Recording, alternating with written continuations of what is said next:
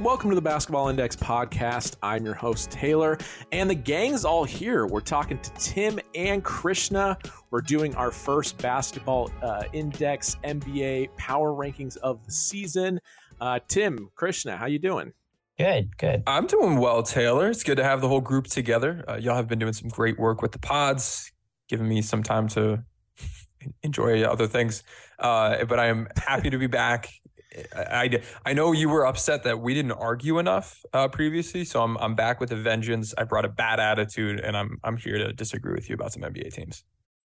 Well, we have been arguing behind the scenes about these power rankings for like the last 45 minutes before we hit record. So hopefully you still have a little bit left in the tank. I think this is actually the first episode we've all done together. Yeah, I was about to say that. Yeah. So it only took, a year and a half, but we did it. So we came up with our Basketball Index NBA power rankings. So what we're going to do is we're going to go through the teams. We're going to start from the bottom. We're going to go to the top individually through every team. We also have them in rough tiers. So basically what we did is we had each of us go through, rank every team blind, and then we put it all together in a spreadsheet. We averaged it out, and then we ended up kind of figuring out what we wanted the rough first edition of the power rankings to be.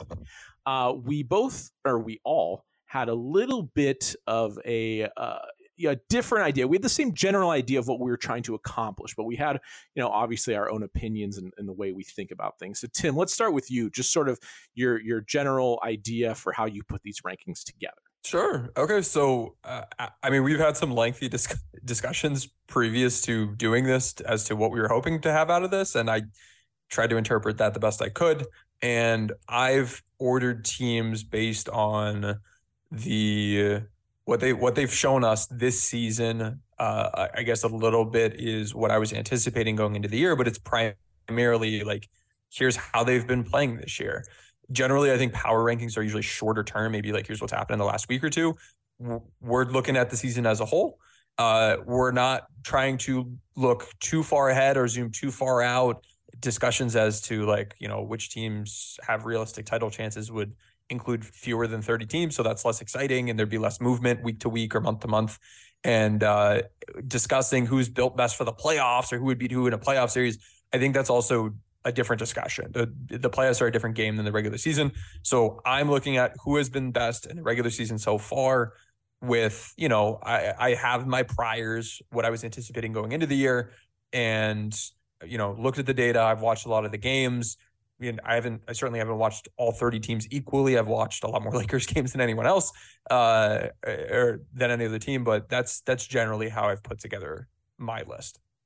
And I should also say, I looked at the strength of schedule info that Krishna shared.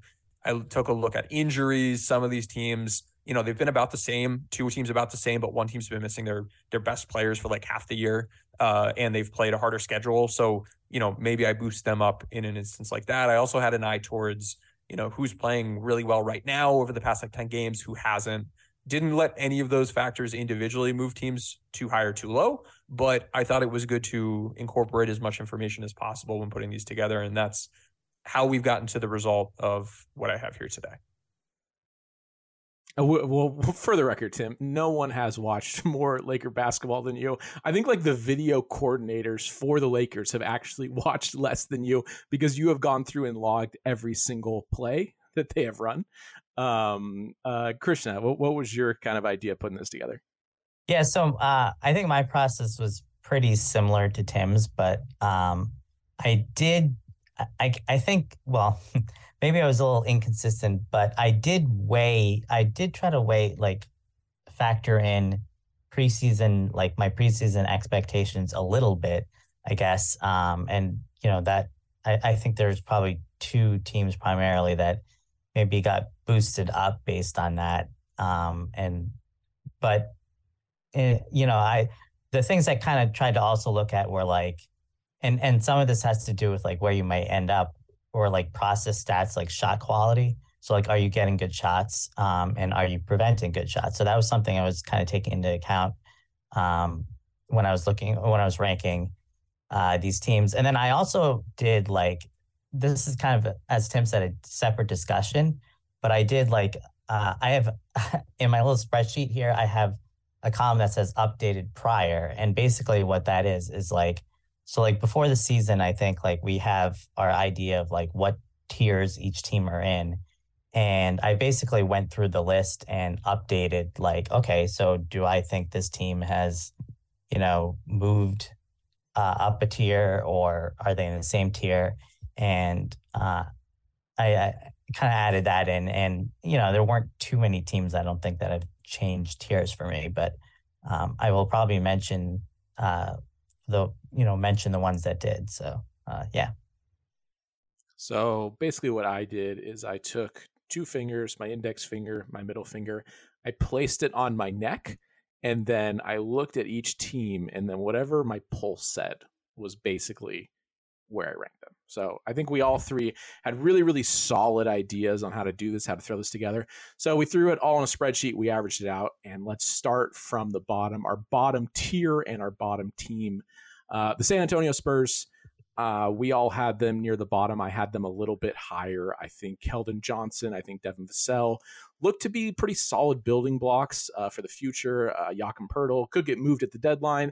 If he doesn't and they re-sign him, again, I think he's really a solid big man. And, they're a few years away, and there's going to be a lot of player development. And Tim, what are your thoughts on the Spurs? Yeah, they have some exciting guys.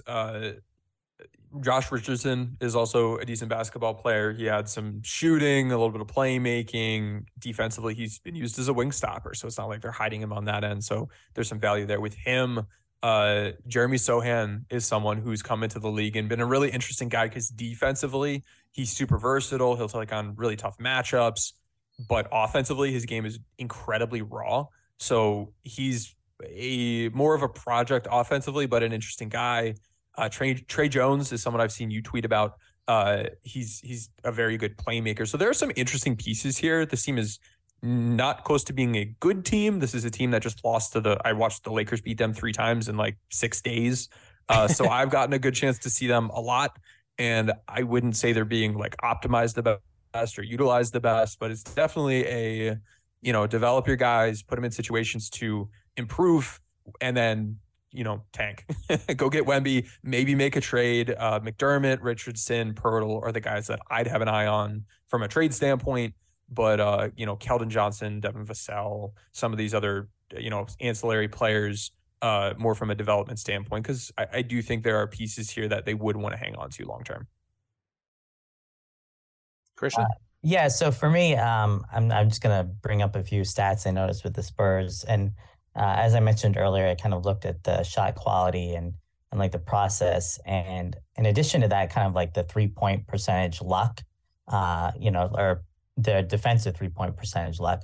And so the Spurs have the worst opponent 3-point field goal percentage in the league. And so that's something that actually should kind of regress back a little bit more to the mean. So might be getting a tad unlucky on defense. Although, bad defenses do tend to be worse in terms of opponent 3-point percentage than good defenses, but you would still expect that to regress a tiny bit. And actually their percentage on opponent 3-point percentage allowed is like significantly higher than the second worst team. So yeah. All right. Let's move on to Detroit. We had them collectively as the 29th best team in the league. I don't have a lot to say about them. I feel like it's almost like a stock market thing. They're in an accumulation phase where it's like they just need to have time pass so they can continue to add players through the draft. Yeah, that sounds about right. Cade has been missing for like half the season for them, and he's their best, most exciting, most promising guy in his second year. He's had a pretty good year so far when he has played. Jaden Ivey, the rookie out of Purdue, he's such a fun guy to watch offensively. A good playmaker. He gets to the rim, pressures the rim, and finishes well. Once he's there, he's flashed some shooting. So he and Cade are going to be a fun duo with this group. Killian Hayes has been someone who's surged a bit more recently. So they've got some exciting guys. They also have Bojan Bogdanovic, who is someone that a lot of people were confused about, like why they acquired him. He might be someone they look to flip potentially. But this is a team, like you said, Taylor, that is just looking to accumulate talent, develop talent, and kind of like San Antonio, some of these guys they want to keep around long term. Some of these guys, I think they're just going to cycle through next year or the year after that. But then there are also players like Alec Burks or Bogdanovich or, I don't know, maybe Corey Joseph. They look to try to flip at some point during the season. Krishna? Don't have too much to add outside of Ivy looks like an exciting prospect for, certainly seems to have a pretty good rookie year so far considering he's a rookie, I guess. But yeah, I'm kind of wondering like that looks like that could be a really good pick and perhaps like a good pillar next to Cade and maybe possibly Wemby. But we shall see. That would, I think that would fit. Yeah, I think pretty much seems like anything would fit around Wemby. Yeah. Let's move on to Houston. They were our 28th team. They're sort of like Detroit in my mind. They're just a little further along in the process where it's like you have young guys, you have Jalen Green, you have Şengün, and they seem to be intriguing offensive players, Kevin Porter Jr., but you just need some more time for kind of the chili to, they say like chili is better the next day. Like you just kind of need everyone to get to know each other in the pot. Tim, what's your take on this team? I haven't had an opportunity to watch a whole lot of them. I know they're bad. They also have some interesting young guys. They've played certainly a tougher strength of schedule than the two teams that we've covered so far, but this is also a team that's losing a bunch of games, and I think they'll be happy as long as they're able to keep getting minutes for some of these guys, maybe look to move Eric Gordon, who's had a decent year so far, and stay within that, what is it, like 14% chance at Wemby, given the bottom handful of teams in the league. So I think they're about where they want to be. And they've seen some steps forward with some of the guys on this team, like Jalen Green, KPJ, Jabari Smith has had some ups and some downs, but they're another one of these accumulating teams. And then Şengün is someone who continues to, be challenging because he's got some really neat, exciting parts of his game, but then he's also like not a good anchor big. And doesn't space the floor, and his versatility is questionable. And so he's got some, like, I don't know, they need to figure out what he is and what he can be, because he's someone that I'm not really sure how to evaluate, because he's either really high or really low in most leaderboards. Yeah, they need maybe some people that play defense too. Kristen, what's your take? I don't have much to say outside of the fact that they had the 6th hardest schedule so far. And I also heard a quote from Jokic a few games back where he was talking about how they should be running the offense more through Şengün. So that's all I got. I saw that quote too, and I was like, oh, that's kind of cool. Yeah. So this is the last team, Orlando. So this is the bottom tier. It's our 6th tier. These are the bottom 5 teams. This would be what the... I think you missed one. What about Charlotte? Oh, sorry, Charlotte. My bad. Yeah. Charlotte up next. They are our 27th team, and they are not very good. I think my only note on them is they have LaMelo Ball on their roster. They're better than this. LaMelo's missed like 18 games, 19 games. Rozier's missed a good bit of time. They have more good pieces than these other teams we've spoken about. Maybe not all of them are like have as much potential or longer term future building block, super young guys, but this is a team that does have some young or like prime age kind of guys that once LaMelo's, when he's healthy, when Rozier's healthy, like this team is much better than a lot of these other teams that are in the same group. I think they've just not played well so far this year due to those injuries, but certainly aren't close to being. I mean, they healthy, they're a little bit higher than this, but there's still, I think, a cap on what they can be, and they're just existing roster limitations in place with them. Krishna? Yeah, so I don't have much to add except the fact that I think... So I remember the preseason when we had Kostyan, I think Charlotte was one of the teams that jumped out to us with like where they performed so much worse in the preseason, where I think our expectations for them should have been a little lower, and it's kind of worked out that way. But again, the LaMelo injury is like a massive, major caveat. But I don't know, I do kind of think they should just throw in the towel this year, and especially with LaMelo already missing a ton of games. There's so many good teams in the league that take 1 year off, get Wemby, and then you got two great building blocks. But yeah. Mm-hmm. Yeah, there's more of an infrastructure in place with them versus some of these other teams. If they were to be really bad and then get Wemby, it's not like the Warriors being really bad that 1 year and getting a high level pick, but this is a kind of like a mid-level team that has had some injuries and has some roster issues that if they kind of lean into the tank, I think they have more upside for next season, just given what's around, than some of these other teams in the same tier. Yep, that's the other reason where they have it feels like they're definitely much closer than the other teams in this tier where they get a high pick and they could really kind of vault themselves up, especially because it feels like the last 2 years they've kind of topped out as a playing team. So you don't know that they have like the upside to get much better outside of LaMelo getting better, which obviously that might happen, but yeah. All right, moving on to Orlando. Now, this is the last team in the bottom tier. They are 26th in our ranking. Orlando's got a lot of interesting, very big players on their team. It seems like Paolo's having a really good rookie year, and there's definitely some more talent versus some of these other teams that are probably a little further behind in their rebuild. Tim, what do you see out of them? Yeah, no, I think you're right. Banchero's been solid. He looks like a future star. Franz Wagner has had a really solid year, and he's adding to his offensive game and refining that and taking on more responsibility, while defensively is being used as a wing stopper as he was last year. This isn't, he's not someone that's being hidden on defense. So he's showcasing his two-way impact. Wendell Carter Jr. still has some flash. I'll let Krishna talk about Bol. Mo Bamba is someone that I certainly have an eye on as a Lakers fan as to, hey, will they trade this guy? If so, he'd be interesting. But this is another team that, Paolo's missed time. Wendell Carter Jr.'s missed time. Suggs has missed, I think, 9 games, 10 games at this point.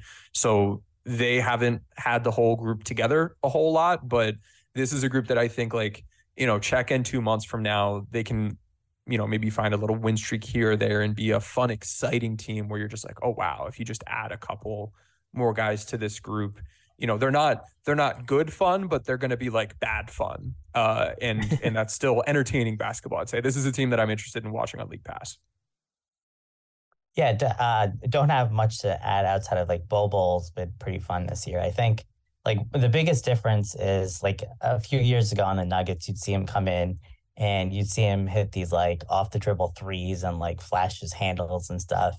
And it would just always be flashes. And he was almost like a meme player where he just came into the game and he'd be trending on Twitter immediately, but he never really made any sort of real impact or anything on the Nuggets, obviously. But it actually feels like this year he's making a real impact on winning for the Magic. I mean, to the degree that the Magic are, you can be making an impact on a bad team. And it does feel like he's doing that more this year. Yeah, it seems like the Magic are just a more competitive team than these other.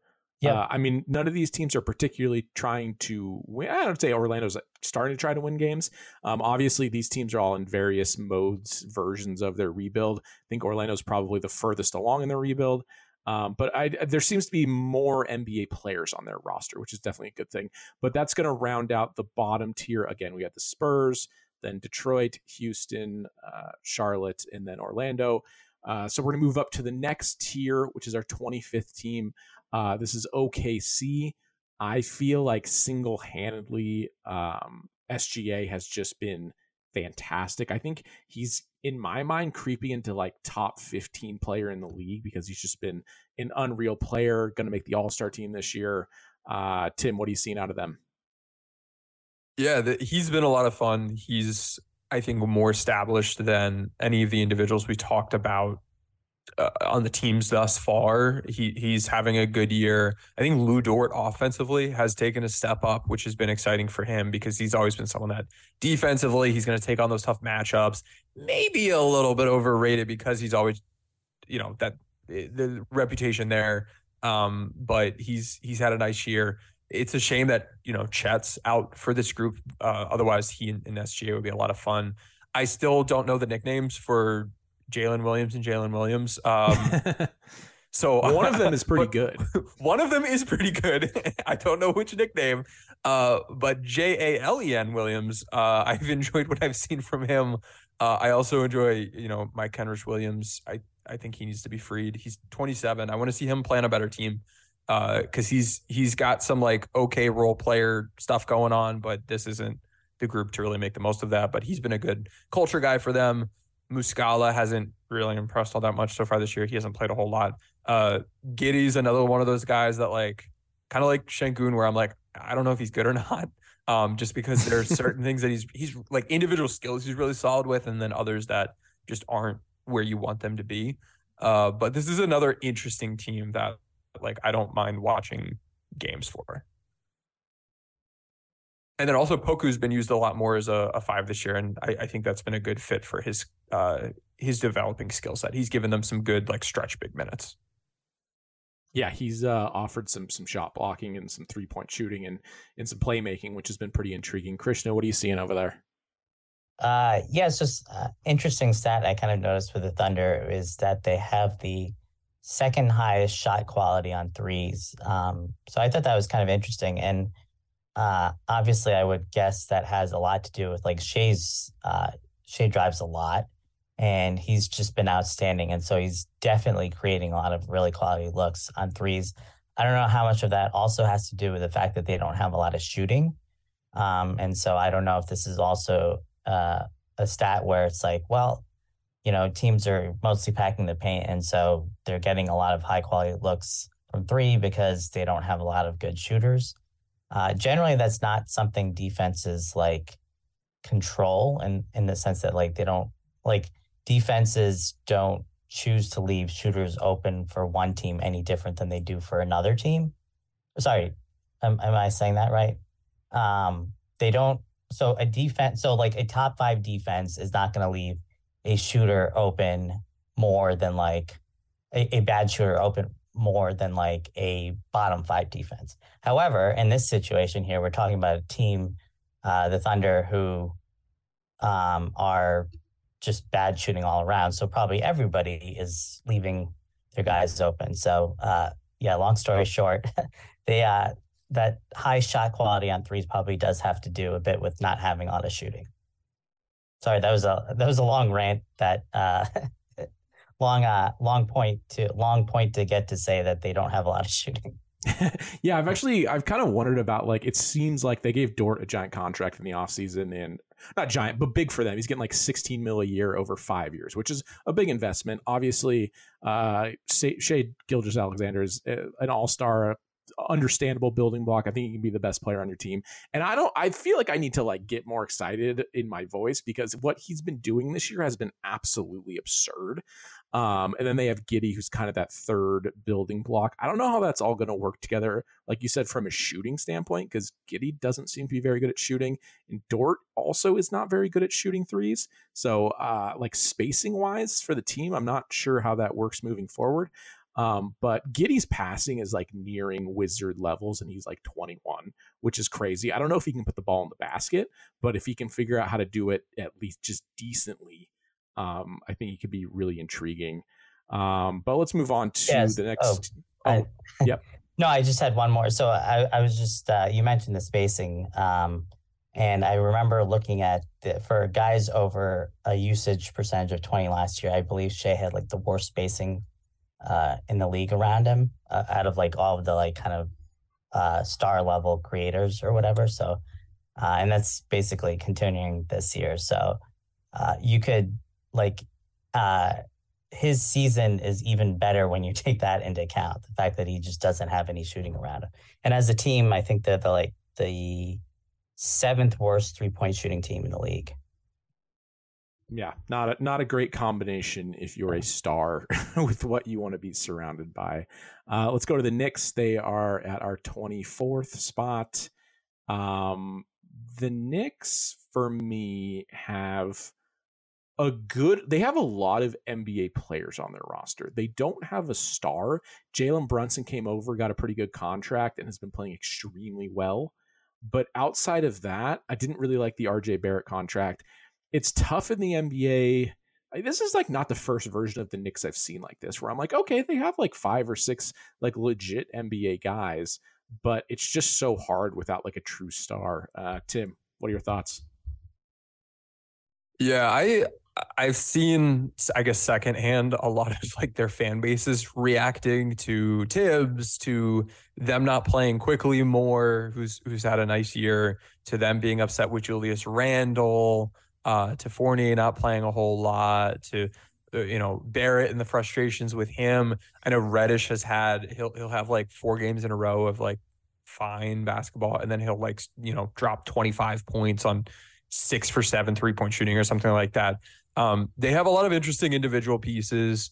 Hartenstein continues to do his good, solid defense, limited offense thing. So he's been a nice boost for them. I don't know. I am not fully bought into this team. I know. I'm not sure. I don't know. I don't like, they should be better than this. I feel like Brunson's been really exciting for them. It's nice to see them have a lead ball handler like him, and the pieces around him. Like this team should be better, I think. So I have questions on, from a coaching standpoint, how they're like. I don't think the offense is good. Defensively, Tibbs isn't optimizing his players well, and I don't think he has been for a couple seasons. And I think at some point here we're going to see maybe a coaching move, because they should be able to do better than this, I think. Krishna?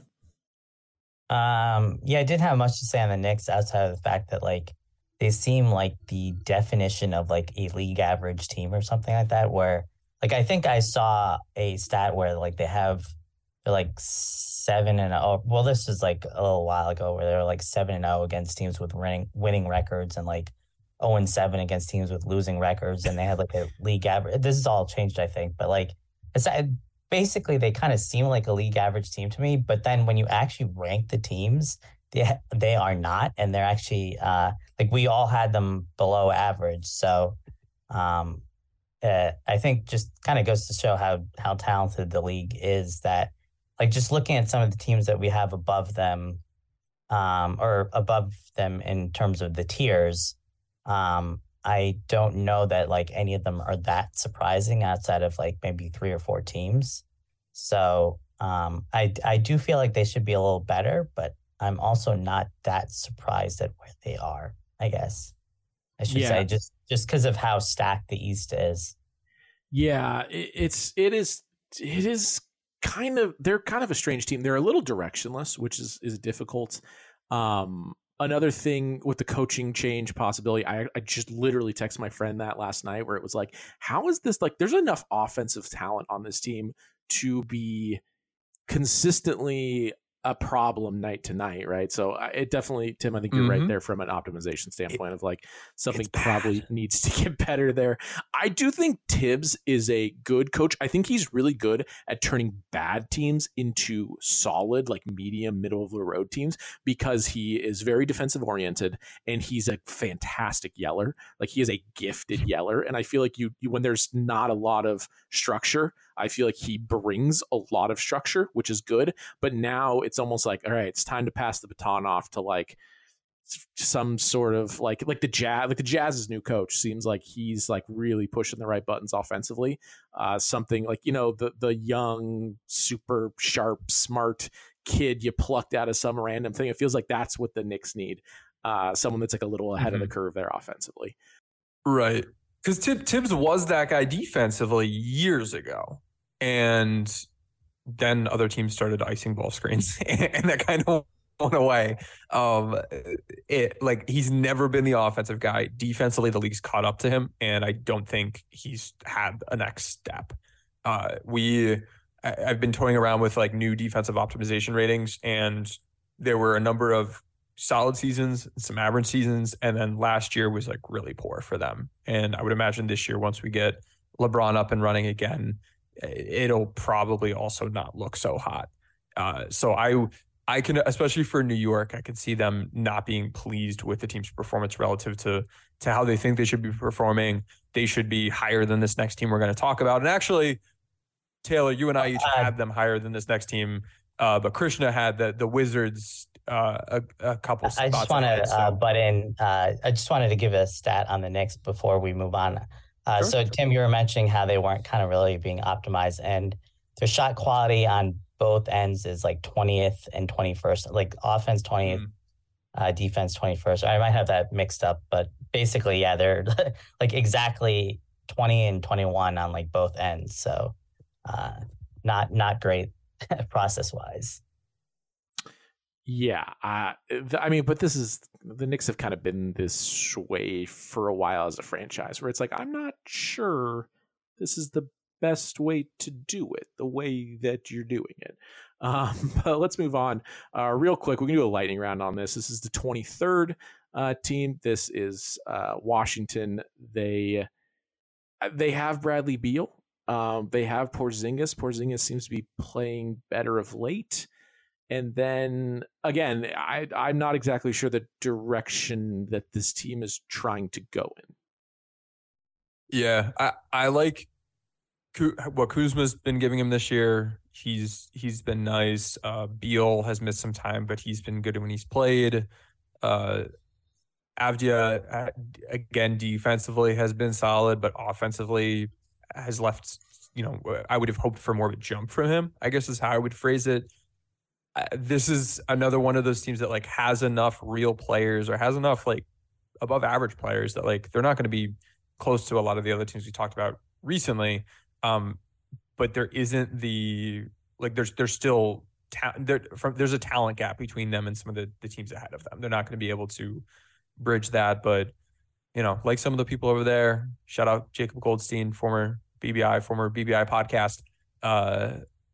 Hopefully he'll help them right the ship, and continue adding to this team. Krishna? Yeah, so interesting stat regarding the Wizards. They're actually second in defensive shot quality. So that means they're forcing teams into bad shots. And yeah, just thought that was kind of interesting. They like obviously that's a testament to like Porzingis, who's been really good. But yeah, outside of that, that's interesting. Nothing else. That surprises me, Krishna, because this isn't a group that has like a dominant rim protector. It's not a group that I see as being like the most capable, versatile switching group. So I'll have to watch a bit more film on them defensively, because that's not what I was expecting. That's interesting. Porzingis' rim protection numbers, but I thought they were decent. Am I wrong there? Oh, let me take a look. Gonna go grab something from the player profiles right now. Let's see. Yeah. Porzingis. Let's take a look at his interior defense. Oh yeah, no, you're right. Opponents are shooting 9.7% worse at the rim when he's defending them. That's 97th percentile. When you take into account his A+ grade and the rate of contesting shots at the rim, that plus the other A+ is, very nice rim points saved per 75 possessions. So yeah, no, that's a good point. Yeah, no, he's been solid. That's interesting because I don't know that he quite had. I feel like his reputation took a hit when he was in Dallas, and he's done a nice job in Washington. Changing that brand a little bit. That's a good call out, Krishna. Yeah, he actually had a pretty good LeBron last year too. And he was one of the highest risers in the last like month and a half of the season. He rose a ton, like more than just about anybody. And he ended up finishing, I think, top 20. It very much like a backdoor, like just kind of snuck in there. But it was too late into the year that I don't think the narratives caught up with it. And they were a bad enough team that people weren't paying attention. So he's been good, but in a way where I don't know that folks are realizing it as much or not caring because the team he's on isn't particularly good. Yeah, it's just hard to make a splash on your kind of overall impact in people's eyes when you're on the Wizards, because it's hard to get storylines going there, because when you're a struggling team, it's hard to get eyeballs on you. Moving on to Chicago at 22. Actually, Washington and Chicago were tied. Just Chicago we're going to put above them. Chicago at 22. They're another team where, they have DeRozan, they have Levine, they have some players, Caruso, but just there's just not enough there. I think having Lonzo Ball come back, be healthy, be where he was last year would really be a huge boost to this team. Tim, what are your thoughts? Yeah, they're missing Lonzo. And they're also Vucevic, his rim defense, opponents are shooting 3% better at the rim than expected when he's defending them. So they're missing one of their best perimeter defenders, maybe their best perimeter defender. They have several. He's not better than Caruso. Players. Okay. But he and Caruso were those two guys last year, and they never seemed to both be healthy for long stretches at a time. And then this is a group that has DeRozan and Vucevic and Levine as three of their top four guys from a minute standpoint. Patrick Williams hasn't quite taken the leap people were hoping for. Caruso is a very good defensive player. Offensively is still limited and is someone that you want to feed high shot quality to get great results. And the Bulls haven't quite been able to do that. I'm not super bought in schematically to what this team is doing offensively. And I mean, they have some individual good players. I've seen a lot of angst around Zach LaVine as an individual and his ability to be a star, which there's a lot of question marks about. DeRozan still has some incredible shot making, but this team is they're a piece or two away, and they don't have the right fit of guys together, and the scheme isn't, from my perspective, where it needs to be for them to have a real good chance here. So I know my Lakers are up next, and I think I feel good about them ahead of this team and the other teams we've covered so far. I know we have the Lakers in this tier as well. This is our tier 5, but I might have ended the tier right here, I think. So the only thing I was going to actually make a correction. We had Washington and the Knicks tied, and we had the Bulls one spot ahead of those two teams. Oh, okay. Good correction. Yes. Okay. And outside of that, I don't have anything to really add on the Bulls. I will say, I think DeRozan, he signed a 3-year contract as a free agent. This has to be one of the best returns in terms of impact of a contract of a veteran player I can remember in the last few years, because I feel like he has been dynamite, has exceeded all expectations, and played really well last year. Mm-hmm. Another thing with Chicago, one last note from me, they've played, I think I have it here, based on what Krishna put together, the second hardest strength of schedule this season. So from a team result standpoint, it could look better if they had gotten a Minnesota type schedule or a Denver type schedule or a Clippers type schedule. They've been, put in much, much more difficult situations. So I guess they get a little bit of a boost there. And that's why my ranking of them saw a little bit of a boost, just because, we're seeing them need to take on tougher teams than some of these other teams around them. Also did have one stat to mention regarding the Bulls. They are generating the third highest shot quality on threes, which I thought was interesting. And again, to me, that I'm kind of more wondering if that's just because they don't have a lot of 3-point shooting, like the Thunder, who were second, and the number 1 team in highest shot quality on threes, the Lakers, are our next team. Well, let's talk about the Lakers. Me and Tim obviously spend a lot more time watching them. I think the Lakers have, I'm going to go with the bright spots. AD. So here's, I feel like I talk about my back a lot on this podcast, but back injuries really scare me. And AD came in early in the year. He had a back thing. He was reaching for it a lot during games, which is that really makes me nervous. Also, playing through injuries is difficult, and playing through back injuries especially. Those are things that can really nag and last for a long time. But he has been absolutely dominant the last few weeks. He has been playing at a really high level, kind of the AD of old, and a little bit of a different style, but in terms of impact, has been fantastic. So I'm just going to talk about the bright spots, and I'm going to throw it over to Tim.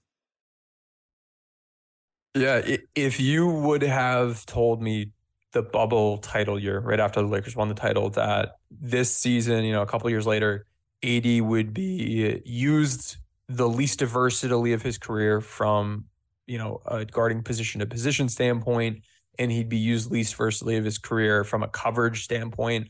I would tell you, you're not using him right. But that's what the Lakers have done with him this year, and it's been the right thing for this team. They don't have a good defensive roster around him, but he is an elite rim protector.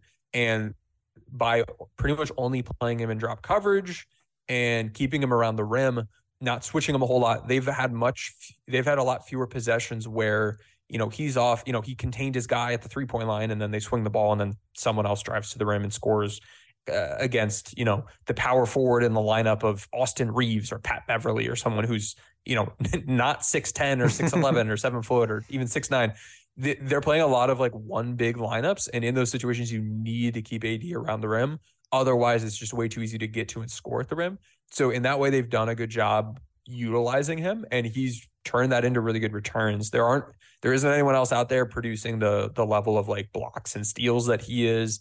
The rim protection data looks good. I would imagine the advanced defensive impact data looks good. He looks like a defensive player of the year caliber, conversation guy. I don't know that he would get it as of right now. I think Brook Lopez has had a really, really good season, but he's certainly surrounded by worse pieces and has put up great performances and led the Lakers to, I think, the first or second ranked defensive team in the half court. Looking at this team big picture, they don't have a whole lot of good players.